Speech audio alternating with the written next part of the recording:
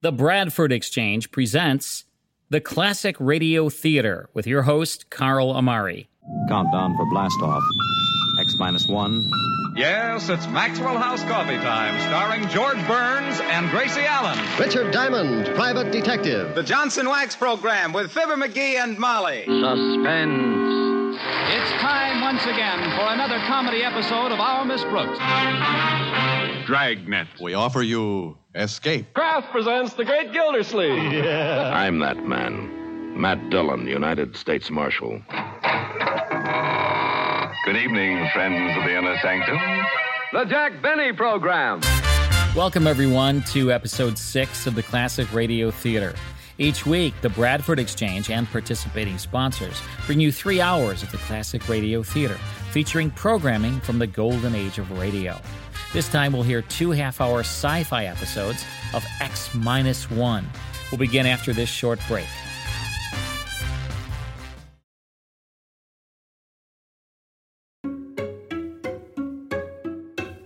X-1 was a half-hour science fiction radio series broadcast from 1955 until 1958 over NBC. A revival of NBC's Dimension X, X-1 is widely considered among the finest science fiction dramas ever produced for radio. The first 15 episodes were new versions of Dimension X episodes, but the remainder were adaptations by NBC staff writers, including Ernest Kinoy and George Lefferts, of newly published science fiction stories by leading writers in the field. Stories on X-1 were by Isaac Asimov, Ray Bradbury, William Tenn, Robert Heinlein, H.L. Gold, Robert Bloch, and many others. New York's finest radio actors are heard in supporting casts, including Bob Hastings, Jan Miner, Louis Van Rooten, Teri Kean, and Les Damon. It's time now for the first of 2 X-1 radio episodes. In this first story, a space traveler returns to Earth at long last, but it's not the same place he left. Here's Sea Legs, starring William Redfield on X-1. Now stay tuned for X-1 on NBC. Countdown for blast-off. X-5, 4, 3, 2, X-1, fire.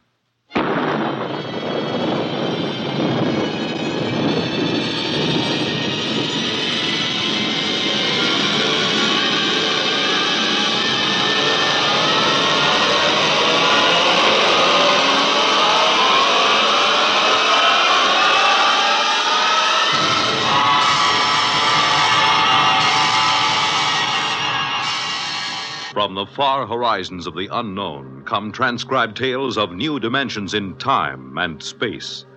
These are stories of the future, adventures in which you'll live in a million, could be years, on 1,000 maybe worlds. The National Broadcasting Company, in cooperation with Galaxy Science Fiction Magazine, presents X-1.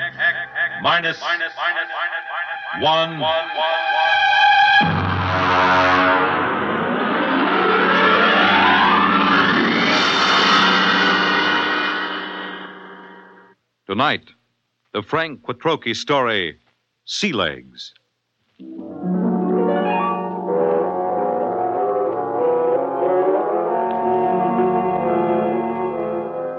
I stood in line at the Grav 1 desk with the old notch service record and tapes in my hand and waited for the board processing clerk to speak. The clerk seemed utterly indifferent to the excitement of the men in the line. I wondered how long he'd been out here on this godforsaken Zone 5 planet. Next. Name? Robert Craig. Occupation? Flight officer. Destination? Earth. Earth? Anything wrong with that? Well, I guess not. How long since you've been on Earth, Mr. Craig? Well, I've never been there. My parents left during the second colonization of Cassiopeia. I was born there. Have you ever been in a gravity system? Well, just briefly. Under drugs, of course. You'll have to go through the gravity conditioning course. Yes, so I was told. Proceed to the airlock chamber on your right and follow the robot's orders. Good luck. You may need it. Next. I went into the chamber and stripped off my clothing while the robot droned its orders. Remove all metal objects from your person. Place them in the plastic tube at your left. Now stand underneath the decontamination tube. Depress the button with your right foot. This is all. Proceed through the green door to the psychometric section. Please respond quickly to orders, and so do not impede the progress of others. Next, please. The door to the psychometric section led into a pleasant but cold-looking room with a single metal desk. A man with a balding, high forehead sat behind the desk. Mr. Craig, have a seat. I'm Captain Wyandotte, the psychological officer. Nice to meet you. Yes, well, let's see your records. You list your destination as Terror. You're certain you wish to go to Earth? Of course I'm certain. You're somewhat aggressive, Mr. Craig. Look, I've been standing in line taking orders from clerks and robots for 6 hours. Every time somebody sees that I'm headed for Earth, I get the fish eye. Are they jealous or what? I hardly think so. You've been a spaceman for 16 years, Mr. Craig. You've been zooming around in the countergraph systems and the outer galaxies without any restraints or self-discipline. Have you ever spent 6 weeks strapped into a grav seat on a space rocket, Captain? There's a good deal of self-discipline involved in that. I think you will find things on Terror require a different kind of self-discipline, Mr. Craig. Well, I'm pretty much aware of what it's like. Are you? I suppose you've heard all the popularizations in the tapezines. Well, Mr. Craig, let me give you a word of caution. It's going to be vastly different.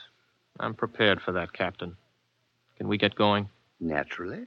You will undergo a 20-day conditioning course. 20 days? Mr. Craig, you've been in space 16 years. Your body is conditioned to a normal state of free fall, or at best to acceleration. The return to gravity would kill you if you weren't prepared for it. All right, what do I do? Report to Centrifugal Department. Here are your papers. Oh, and Mr. Craig. Yes? Centrifugal is a rather trying ordeal. If during the course of treatment you should change your mind about returning to Earth, you're free to do so. Thanks. I won't.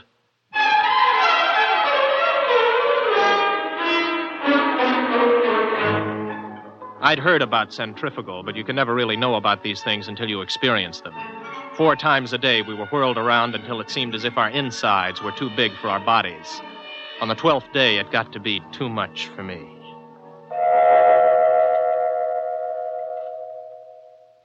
I was in the base hospital for 5 days.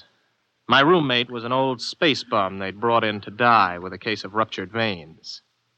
His name was Charlie Brockman. How you feel, son? I'm pretty good, Charlie. You get discharged tomorrow, I hear. You gonna try it again? I guess so. Why? Only way I'll ever get to Earth. You really want to go? That's right. You talked to anybody been there last 10 years or so? No, you don't get to talk to many people from Earth and the galaxies. Were you ever there? Me? Now, what would an old space bum like me be doing on Terra? Well, I just thought maybe... I done most of my time in Zone 5. Out there, you get to thinking anybody who stays less than 80 light years from Earth's a landlubber. Yeah, I used to think the same. Then I took the exam for a job back on Earth, and I passed it. I used to think I'd like to go back. But space was exciting, you know. New and raw. It tugged at your guts, and it sent the blood rushing through your veins. But it was free. No bureaucrat ever lasted 6 months in Grav 5. I had enough hitting atmospheres all over the universe, old man. Maybe you're right. Lean over here, will you? Sure. Unbutton my pajama top, will you? Okay. There's a chain around my neck. Got a little message capsule on it. Oh, yeah, I got it. Do me a favor, huh? Take it with you when you go back to Terra. Don't open it till you're on the ship. Okay, Charlie. And, son. Yes? I lied to you. I have been back to Terra. I faked some papers and made a landing there 6 months ago. What are you doing back here? I had to leave in a hurry. Why? You'll find out, son. Good luck.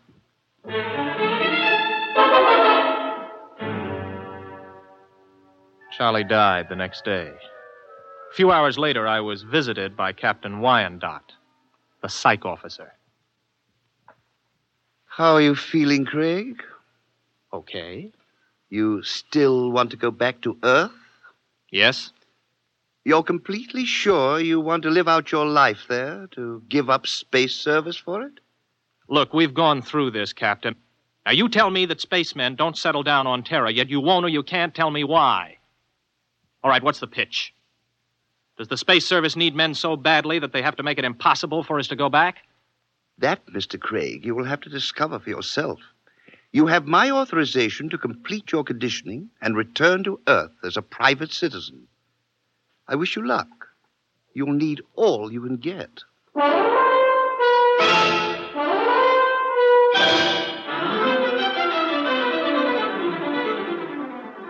Somehow I managed to survive the torments for 18 days. I was ready to return to Earth. A month later, I descended from a huge intergalactic jet at Los Angeles Spaceport. I was dead tired from the trip. I checked in at the nearest inexpensive hotel. This is your room, sir. Just put the bags down, will you? I'll unpack myself. Yes, sir. Just back from outer space, sir? Yeah, that's right. How could you tell? Sea legs. Sea legs? Well, the way you walk. You can tell when somebody's been in the low-grav systems. Oh, here. Oh, thanks, Mr. Craig. For another 5 units, I'll tell you where it is. Where what is? You know, the mic. Mike? Okay, make it 3 units. I won't hold you up. You mean a microphone? Yeah, that's right. They wanted to put screens in, but the boss convinced him there ain't any Freedomites ever stay here. Freedomites? Not so loud. You want to get controlled? No. Here's the money. Where is it? It's in the bed illuminator. You can short it with a razor blade. Thanks. You, want any sensation tapes? What are they? You know, mental image. Oh, boy, you've been away from Terra a long time. Wait a minute, before you go, son. Yeah? Where's the minerals building? I have to report there for a job interview. Oh, that's in the government cluster. 5th level at X and 2nd. Thanks. I'll want breakfast about 8 o'clock. Well, I'll need your ISS units. My what? Your ration units. I don't have any ration units. You have your ident card? Look, I just got here an hour ago. Oh. Well, you better go see the Civil Control Board tomorrow. If you want to eat, that is. All right, where do I find the control board? Government cluster. But don't worry.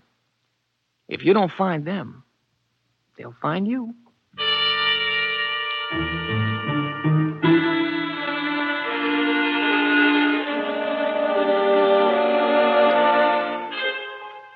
I went to sleep that night with the uneasy feeling that somebody was watching me. It had been a weird day. I hadn't exactly liked it.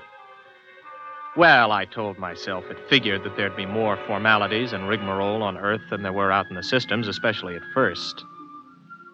Still, I couldn't get the idea of the concealed microphone out of my mind. You may relax, Mr. Craig.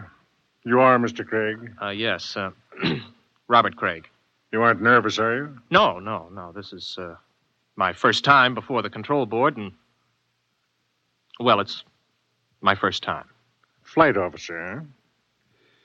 Somewhat unusual for a vigorous young man like yourself abandoning space service, isn't it? I don't know. Is it? Leaving something behind, Mr. Craig? No. You don't like this sort of affair, do you, Mr. Craig? Well, I'm afraid I don't quite see its necessity. I served the intergalactic service well. My records prove it. It's enough impertinence, Mr. Craig. Answer the questions. You are a Terran? Yes. Where are your loyalties? I don't understand. Your first loyalties are to intergalactic, is that right? Is there a distinction? Do you wish to be held in contempt of this board? Of course not. Then you will confine your responses to simple yes answers. Now, Mr. Craig, we shall begin again. Please try to show restraint of emotion. You are here to petition for an identity card of provisional code 2 type. You maintain that you've never been on Terra before. Indeed, you state that you've never had a political affiliation. Yes. What are your reactions to the latest acts of the Liberal Party? I have none. You do not condemn the Liberal Party? Well, Then you must favor it. I don't know anything about it. Now then, Mr. Craig. The import service report shows that you passed your test aboard your ship. You were enabled to accomplish this through night study. Yes. Yet you maintain in your application that you had considered the space service a career. I changed my mind. Oh, you changed your mind. I see. I see, too, that you've petitioned the board for a private means of conveyance. Why do you wish to own your own transportation vehicle? To make it easier to get around, I report to my job and... What job? I passed the exam for the import service. I report today. Where are you living, Mr. Craig? At the Star Hotel. Very well. You'll wait outside in the waiting room until you're called again. I waited about 2 hours in the porcelainized waiting room of the Civil Control Board. Then I was called over to the clerk's desk at a small window. He stamped some cards for me. Craig. Here. Here's your stuff. Class 1 provisional ident card. Sign it and fingerprint it. Don't lose it. If you do, you'll be picked up by the control agents. I petitioned for a Class 2 card. You'll get a Class 1. This entitles you to maintain an apartment in the lower level of the Beverly Project. Here's your clothing ration. You'll have to turn in that leather flight jacket. What? No, wait a minute. I had this made on Chuan. Listen, I can remove the insignia. That is not the point. Your clothing ration is defined by law. There are no exceptions. This is your food ration. What's all this medical stuff on the card? You are rationed fairly in accordance with your particular metabolism. Oh, you're kidding. I do not kid, Mr. Craig. Well, what about a car? I asked to be allowed to buy a car. I see. Your petition to be permitted to purchase a private means of transportation is hereby denied.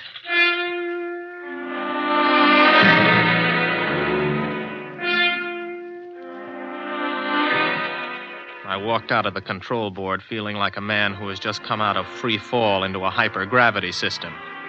Instead of reporting to the import service for my initial job interview, I walked around the city. I don't know how long I walked, maybe an hour, maybe 2. After a while, I came to the outskirts of old Los Angeles. There was a big fence around it and the usual signs. Radioactivity. Beware. It was just a pile of rubble and twisted girders. I looked at it for a while and then turned around and headed for the intergalactic freight office. So you figure you made a mistake? Yeah, that's right. You don't hear much about Terra out there. And you want me to sign you back into intergalactic? Yes. You got any character references? No, not here on Earth, but I can post a good-sized bond if they'll release my ISS units. What's your rating? I can handle anything, up to 15 G's acceleration on my old license. You got a Tehran contract with import service, you said? I haven't started work yet. Look, kid. Mr. Craig, is it? How long you been on Earth? 2 days. So you're a spaceman. Flight officer, ex-flight officer. You know how to navigate through 4-star zones and the asteroid belt thrown in. You got a license for 15 G's, could get 5 more with a check flight. You got enough brains to pass the import senior router's exam. But you ain't got enough sense to come in out of the rain. We get guys like you every day. You're hot, you're big, you're raring to go. But you ain't gone nowhere. I'm listening. I don't know how you got here, Craig. Maybe you did quit honorable, or maybe you went and burned up a colony someplace. That would be in my records. The point is, it don't make any difference. Nobody leaves Terra without a permit. Nobody gets a permit to go back to space once he hits this old apple. Why not? They afraid somebody will tell what it's like? Oh, son, you got things to learn. One is you don't go shooting off your mouth. Another is Terra's changed a lot since the radioactive wars. We're going places, doing things. Big places, big things. You've got to fit into that, kid. Move with it. Stick around. You still got your sea legs. You're gonna like it here. You can make a quick dollar and spend it quick, too. But you'd better smarten up, or you'll finish scrubbing radioactive dust off girders. That's the story, huh? The whole story? That's it. Everything runs by a system. And, son, you can't buck the system. Yeah. I don't suppose there's any place around here a guy could get a quick drink. Oh, yeah, out at the end of Y Street, they got a little place you can buy an Acadian Taz. Pluto's, they call it. Thanks. Yeah, get it out of your system and then settle down. That's my advice. Thanks. So long. Get me the control agent. He just left here. He's on his way to the Pluto Cafe.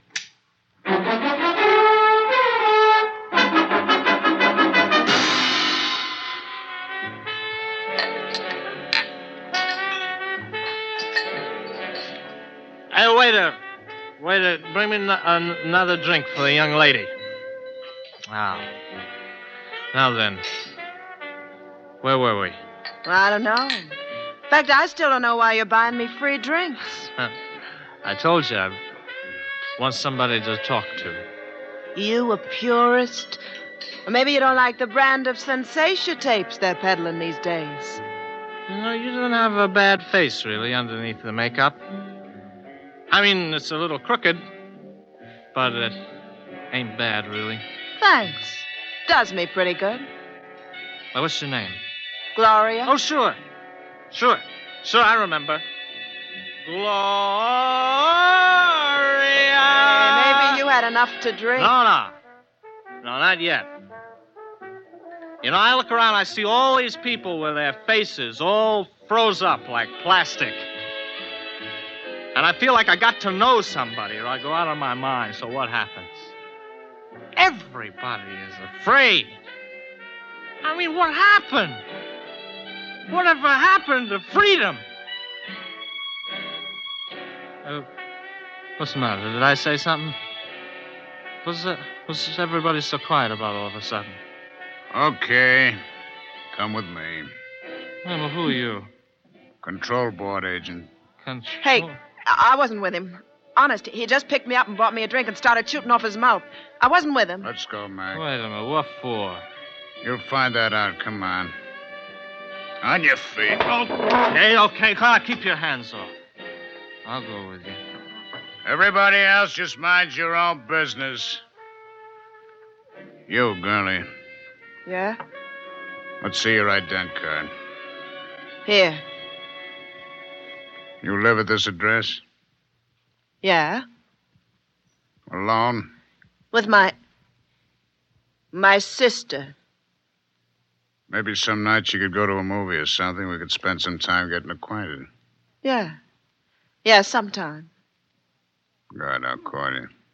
Hey, I need my ident card back. I can't get rations without it. I'll keep it. Bring it back myself. Wants to give the girl her card. No! Well, maybe you mind your own business. Let's go. You walk just a little in front of me.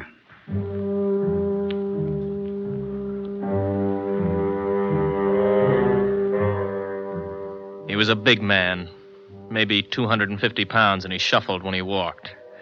He'd hit me right across the right shoulder with a sort of rubber truncheon. Now it began to ache. We're walking along a sort of back street. Everywhere in the universe there were such streets. Streets where you could find freedom in anonymity, a compromise between lawlessness and law. They are permitted by the authorities because it is necessary to have a place for those who are not permitted elsewhere. Okay, step into the doorway. Hurry up, you fool. We're being followed. Well, we're followed by whom? Don't ask questions. Who's you told? Don't I have any rights? You got the right to get hit over the head unless you do what you're told. Now quit. Hey, come in. In here. Hurry. Hey, who are they shooting at, you or me? Both of us. Down these steps.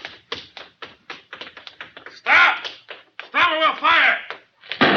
Through this door. Now, duck behind that pillar. Don't make a sound. You see them? On trays! Come on. They probably slipped out. Walk through the tunnel behind you. One false move and you're finished. Go on.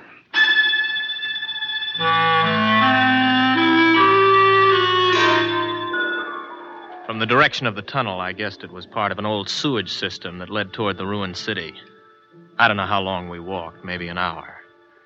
Finally, we came to a small wooden door. Stop here. Okay, let's have it. What? Have what? The tube. I don't know what you mean. Our detectives picked it up on you the minute you got off the plane. You're carrying a radioactive message tube with a periodic emission signal. I'll need to have it before we can go any further. You mean the tube that old Charlie gave me? Old Charlie? Yes, Charlie Brockman. The old spaceman who was in the hospital with me. Where is it? How did I think it's in my pocket? I never even bothered to open it. Do it now. Oh, let me see. Oh, yeah, here it is. Open it. It's empty. That's right. The message is in the tube itself. We identify our people by the radioactive pattern. Our people? You'll see. Come in. Make it fast. This the one? This is the one. Has he been drugged? He's had PON. A massive dose at the Pluto. Good. Mr. Craig, my name's Cocteau. This is Mr. Brannigan. You're probably quite bewildered about all this. Let me clarify the situation. You're now in the headquarters of the Freedomites, underneath the radioactive part of old Los Angeles. Mr. Brannigan is not a control agent. He's one of our men. We've been watching you ever since we detected the message tube as your ship was approaching Earth. Now, wait a minute. You guys are Freedomites? That's right. You're pretty illegal, aren't you? Let's say our lives aren't worth a snap of your fingers if we're caught. All right, who are you? Where are you from? Most of us are from the same place you're from, outer space. Many of us had the same history you have. We shipped into Earth and became disillusioned and went to the intergalactic freight office to apply for a job. The man at the office, the man who made the speech about coming in out of the rain, is one of our agents. Aren't you taking a chance telling me all this? Not at all. At the Pluto, you were given a massive dose of PON. You won't remember anything that happened to you after the drug hits you in an hour or so. It works like a shock. Everything will be repressed into the unconscious. Oh, I see. Very neat. It will exist in your unconscious, however. Somewhere, because you're the kind of man you are, because living in space has taught you the blessing of feeling free, you'll be able to draw upon your unconscious knowledge when you need to. And when will that be, Mr. Cocteau? That depends on whether you decide to join us or not. Join you in what? I haven't the faintest idea of what you're trying to do. For all I know, you're a bunch of traitors. You know, I've heard this comes the revolution stuff before. My friend, you're woefully ignorant of our aims, as is to be expected. We anticipate no revolution. We print no leaflets, publish no newspaper, and we have no world plan for conquest. The kind of totalitarian mind which subscribes to tight economic systems like the ancient Marxism of the communists is abhorrent to us. We're interested in only one thing, the preservation of the idea of freedom. Our fear is that men will forget what it's like to feel free. Well, how do you expect to accomplish this? Our concepts are being kept alive in only one place in the universe today. Outer space? Exactly. On the frontiers of the universe, where freedom is a condition of life and growth. Suppose I join you. How can I help? You're an experienced pilot. We have enough connections to do some plastic surgery on your face and get you a position piloting a spaceship again. You'll remember nothing of your mission. But you will remember that you have been back to Earth, what it was like. You'll be able, carefully, of course, to tell people, to help keep the idea of freedom alive. Think it over carefully. You have 20 minutes before the drug takes effect. I don't need 20 minutes. I'll do it. Good. In exactly 48 hours, you'll wake up in your hotel bed with a new face, the identity card of a man named Harold Janus. You'll not remember how you got them or why, but you'll know what to do with his identity. He is, or was, master navigator on the Earth-Mars run. Good luck, Mr. Craig.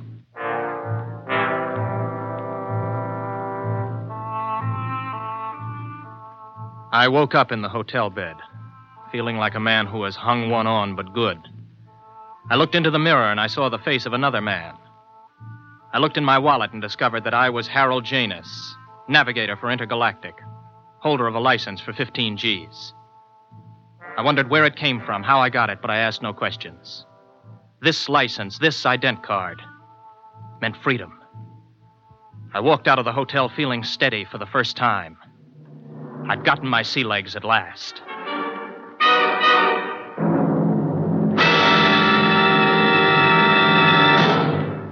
You have just heard X-1, presented by the National Broadcasting Company in cooperation with Galaxy Science Fiction Magazine, which this month features The Venus Trap by Evelyn E. Smith. One thing man never planned to take along into space with him was the eternal triangle, especially a true blue triangle like this one. Galaxy Magazine, on your newsstand today. Tonight, by transcription, X-1 has brought you Sea Legs, a story from the pages of Galaxy, written by Frank Petrocchi and adapted for radio by George Lefferts. Featured in the cast were William Redfield, James Stevens, Stan Early, Charles Penman, James Dukas, Richard Hamilton, Jack Orison, Jack Grimes, Craig McDonald, Ralph Bell, Kermit Murdoch, and Frederica Chandler. Your announcer, Fred Collins. X-1 was directed by Daniel Sutter and is an NBC Radio Network production.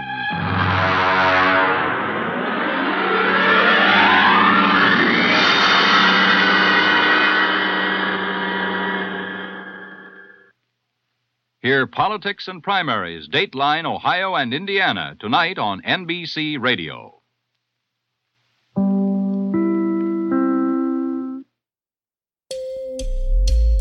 That's X-1 with Sea Legs, starring William Redfield, as heard on NBC Radio May 1st, 1956. Redfield's best-known film appearance was as Dale Harding in One Flew Over the Cuckoo's Nest. All of the classic radio shows we present on this series are direct from the master recordings. I have more than 100,000 original episodes under license from the owners and estates, and we make them available via digital download or on CD through our Classic Radio Club. By joining the Classic Radio Club, you'll receive 10 superior-sounding classic radio shows sent directly to you each month, along with detailed liner notes and photos of the stars. You'll receive your first 10 classic radio episodes for only $1, and you can cancel at any time. To learn more about the Classic Radio Club, log on to classicradioclub.com. That's classicradioclub.com. I'll have another episode of X-1 for you after this break.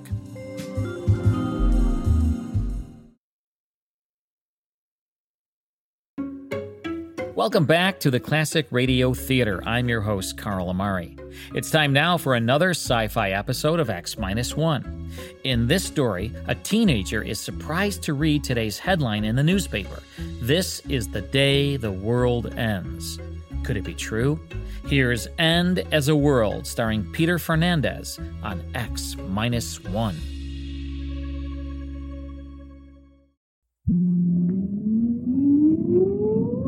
Countdown for blastoff.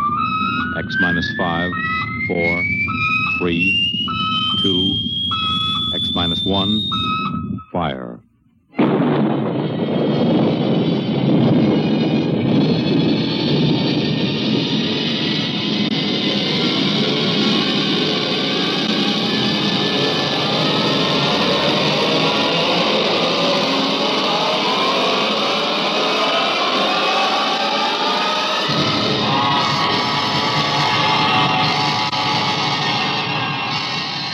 From the far horizons of the unknown come tales of new dimensions in time and space. These are stories of the future, adventures in which you'll live in a million, could be years, on 1,000 maybe worlds. The National Broadcasting Company, in cooperation with Galaxy Science Fiction Magazine, presents X-1.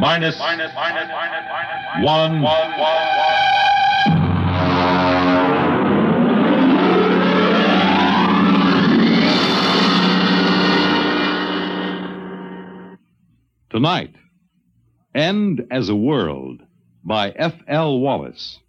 But first, hear this. When the place is fine and the time is right, when the moon is low and the stars are bright. You make it Pabst, 'cause Pabst makes it perfect. Yes, Pabst makes it perfect. Just as we always have ever since 1844. So next time, you make it Pabst, because Pabst makes it perfect. America's Blue Ribbon beer from the Pabst Brewing Company, Milwaukee, Wisconsin. Yes, Pabst makes it perfect.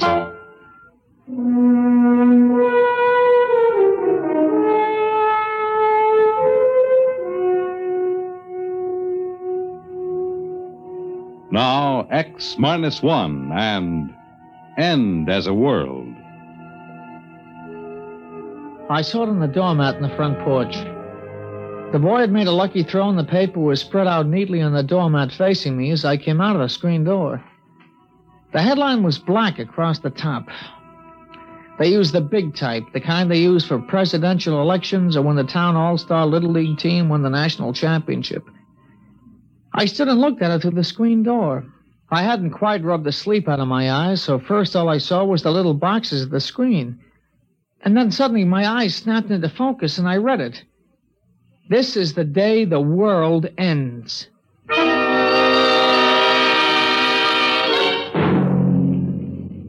Pete, come in and eat your breakfast. Well, just a minute, Ma. Now, you leave the newspaper alone. You can read it later. Come on now, the eggs are getting cold. Yeah, but Ma, it's today. Well, what's today? Well, look at the headline. What's the only thing on the front page? Well, look. This is the day the world ends. Oh, that. Well, world's end or no, I won't have you eating cold scrambled eggs. Now, you sit right down and eat your breakfast.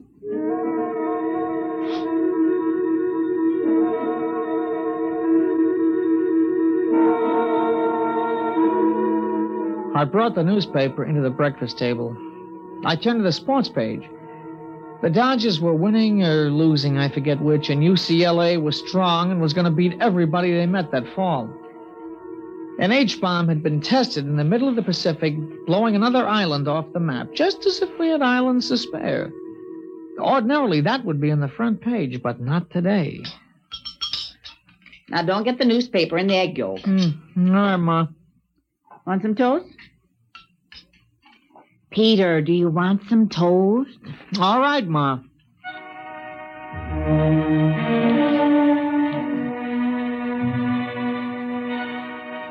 It was Saturday.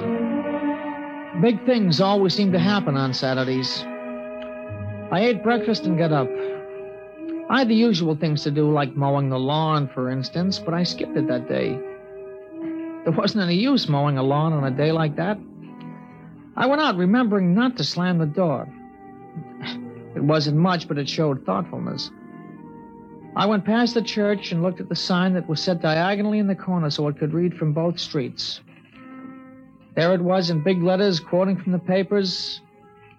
This is the day the world ends. Dr. Davidson scheduled a prayer meeting for the calculated time. It was a bright day. People were out walking or just standing looking at the sky. It was too early to look up. Hey, Pete! Pete, here you are. Cash! Here! Hey! Who showed you how to throw a football? Hit!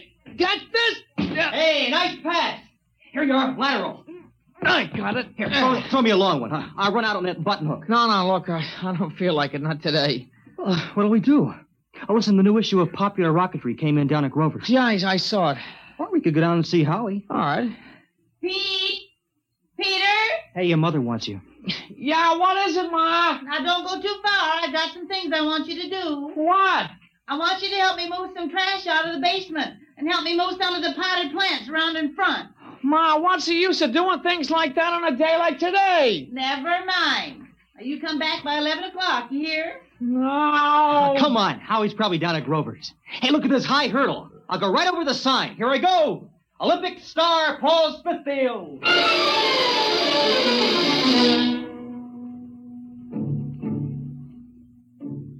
He went up over the sign easily. Paul's on the track team in high school.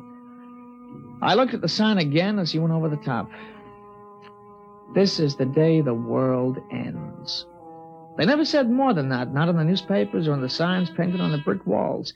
They wanted it to hang in our minds, something we couldn't quite touch, but we knew was there. We walked along down Green Street toward Grover's. Oh, what do you think of it? What? You know, today. I don't know. What about you? We got it coming. Yeah, but will we get it? I don't know. Hey, look. It's going to be nice and bright today. Yeah, it is now.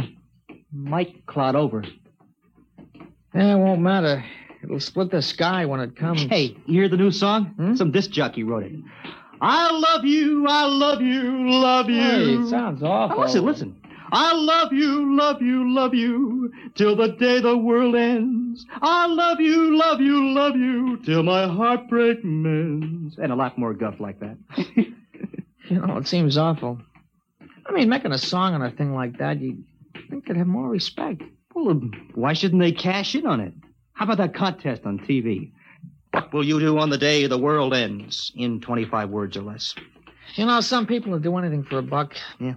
You think they'd have some, I don't know, some understanding of how important it is. Well, they do. You should see the souvenir stands on Main Street. You know, pennants saying the end of the world, stuff like that. That's disgusting. Grover's has an end of the world Sunday. Joey Tripp had one last night. It was really the end. Yeah, he's a pig. Yeah, it sure is. Boy, it was really something. With nuts on top.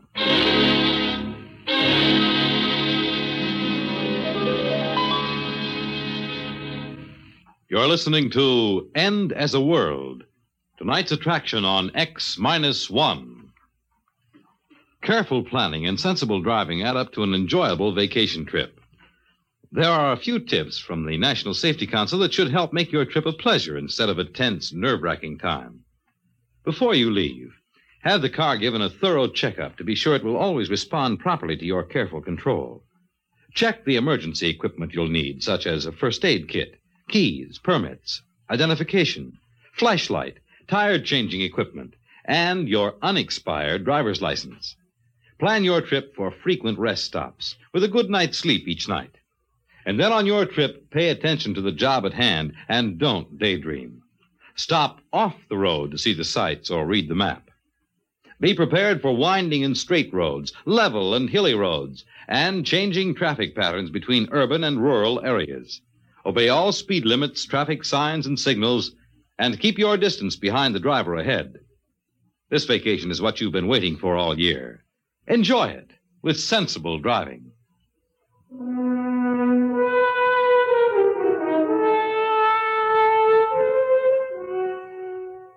Now back to X-1 and End as a World. We went on to find Howie. He's a little guy, but he can throw a football further and faster than anybody else on the team.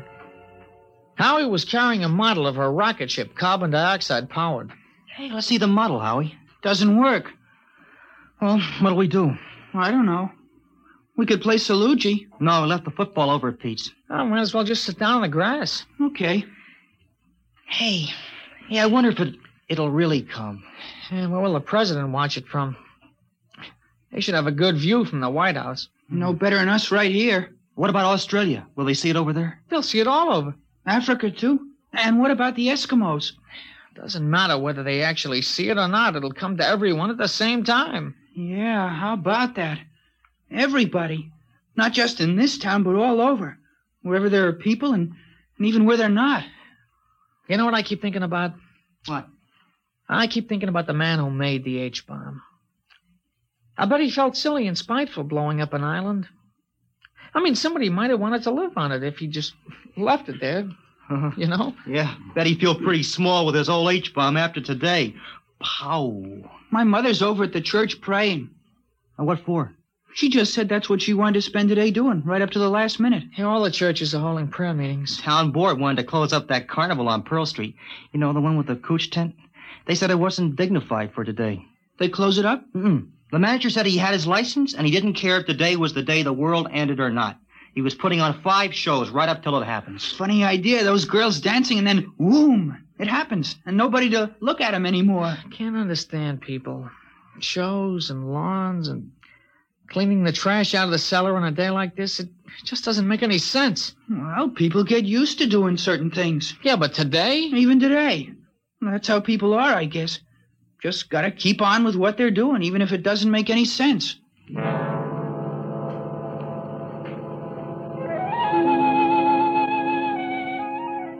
Now, we talked about it for a while, but we talked it out long ago.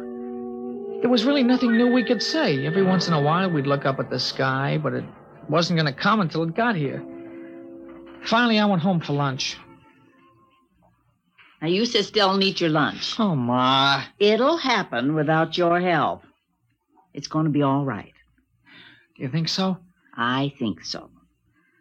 I'll give you your allowance now. Yeah, but Ma, it's only Saturday. I don't give my allowance Well, until... I'll give it to you today anyway. You might as well spend it this afternoon downtown. Gee, thanks, Ma. All right, I won't keep you over lunch. You can run uptown and watch it from there. Okay, Ma. You gonna go? Of course I'm not. Why should I get into that mob? I can watch it just as well from here.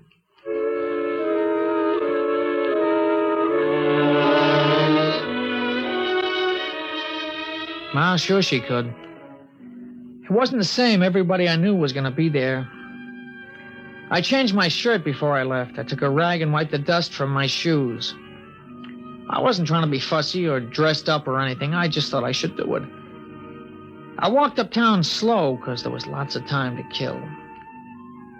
There was shade and sun on the streets and a few big clouds in the sky. I never knew how slow a day could pass. I suppose I should have slept late in the morning and kept busy doing something. Well, this was worse than putting on a uniform and waiting till game time. At least there was a coach on the field to let you know what to do as you ran through the drill. I ran into Paul at the corner of Cross and Chestnut. Hey, you nervous? No. Why should I be? You mean you're not in suspense? If only we had some way of knowing for sure. Radio, maybe. Oh, there's no radio. The calculations have been checked. Yeah, but maybe there's something we forgot or don't know. A lot of things can go wrong. Hi, fellas. Oh, hi, Howie. You want to go down to Grover's and get them molded? I don't know. Oh, we've still got lots of time. We won't miss anything.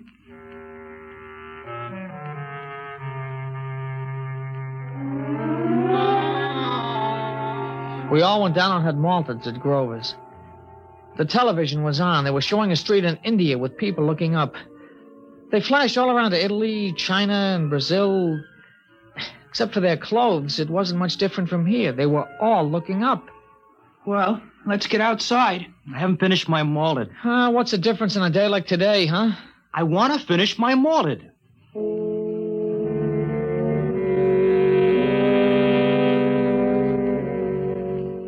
Outside, I noticed there was a slight overcast. The big billowing clouds had passed, but this was worse. I hoped that it would clear away in time, not that it really mattered. Hey, it's a pretty big crowd for a Saturday, huh? Well, this isn't a usual Saturday. What time is it? I don't know. You got to watch, Paul? No. We can see the clock on the merchant's block from the corner. Come on. Hey, it's Ginny Wexelberg. You see her over there? Hey, how'd you like to spend a day with her? That'll really make it a big day, huh? Oh, you don't need that old Ginny Wexelberg to make this a big day. After today, a blind 15-year-old kid isn't going to seem so important. After today, nothing's going to seem important, huh? Well, there's the clock. We still got plenty of time.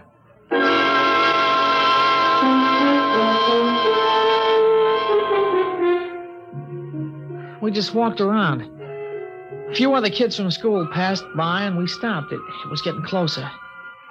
The space between the minutes was getting longer and longer.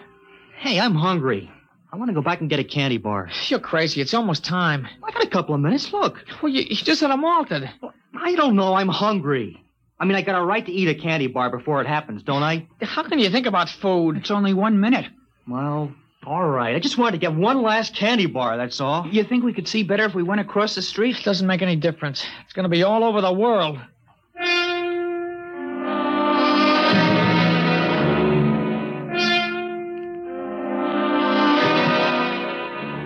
There was still a minute to go, and I kept wondering if there'd been a miscalculation. Now we were all looking up. All over the world, people were looking up. It was quiet. You could hear them breathing. I sneaked a look across the street. Ginny Wexelberg was staring up, and she was crying. I kept wondering why a pretty girl like that should be crying. And then, just as I looked back at the sky, it happened.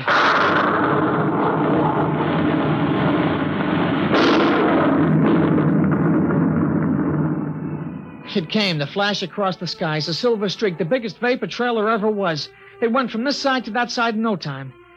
It split the sky and was gone before the shockwave hit us. Nobody said anything. We stood there and shivered and straightened up after the rumbling sound passed. You know what? It's going to go around the whole world.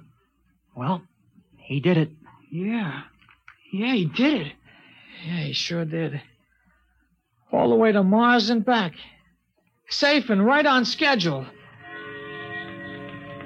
You realize that? He did it. He did it. The first trip to Mars. He's back. He's safe.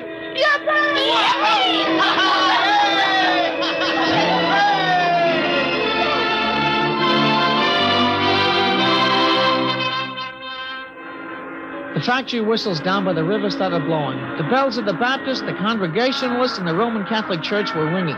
We were all jumping up and down, shouting, screaming, laughing as the vapor trail slowly faded into the overcast.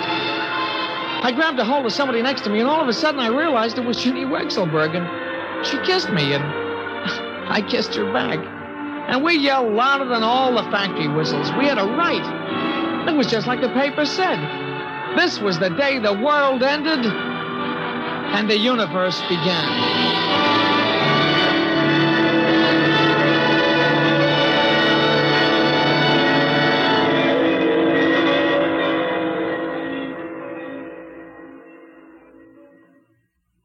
This is Fred Collins, and I'll be back with a word about X-1 in a moment. Hi, this is Walter O'Keefe. You know, they say there's nothing new under the sun, and maybe that's true.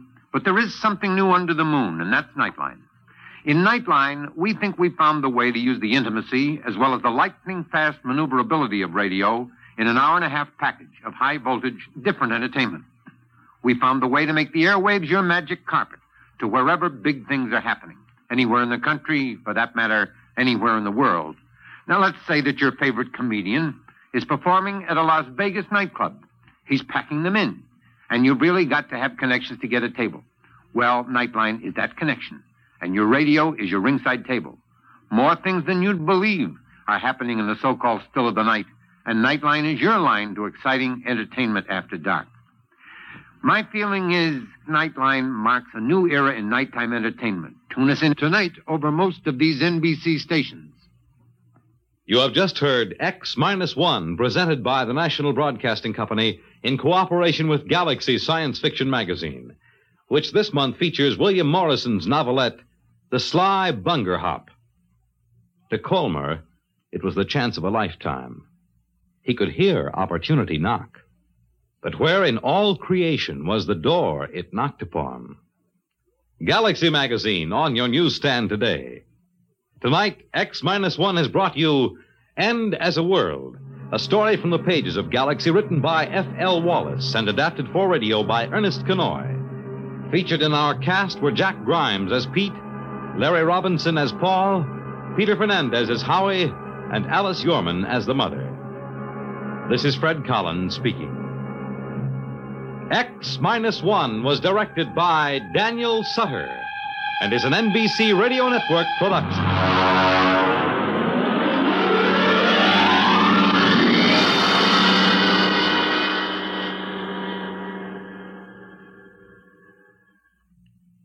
Next week on X-1, another exciting story from the pages of Galaxy.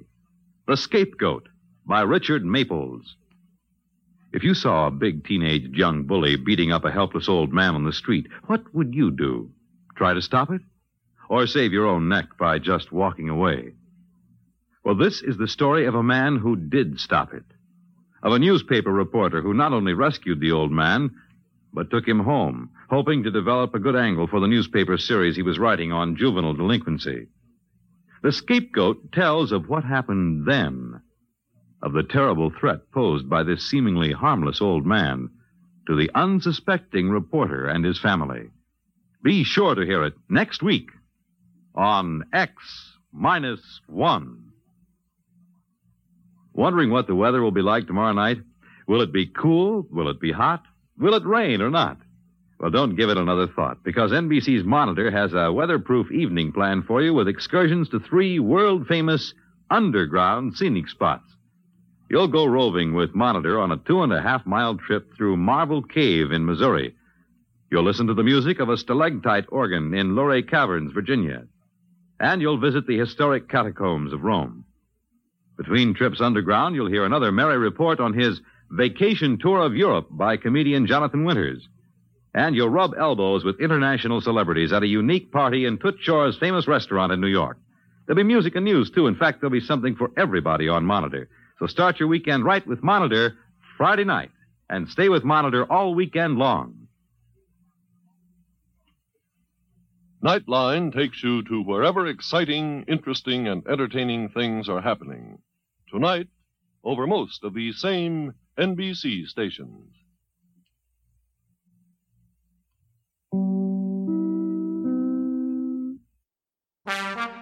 And that's X-1 with End as a World from August 1st, 1957, starring Peter Fernandez. Fernandez is best known as the voice of Speed Racer in the 1967 anime TV series. Stick around, I'll give you our lineup for Episode 7 of the Classic Radio Theater after this break.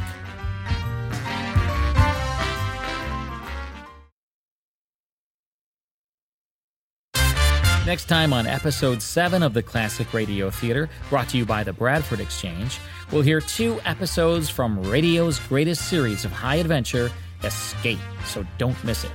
To reach me and to learn more about the Classic Radio Club, visit classicradioclub.com. Be sure to tune in next time. Thanks for listening.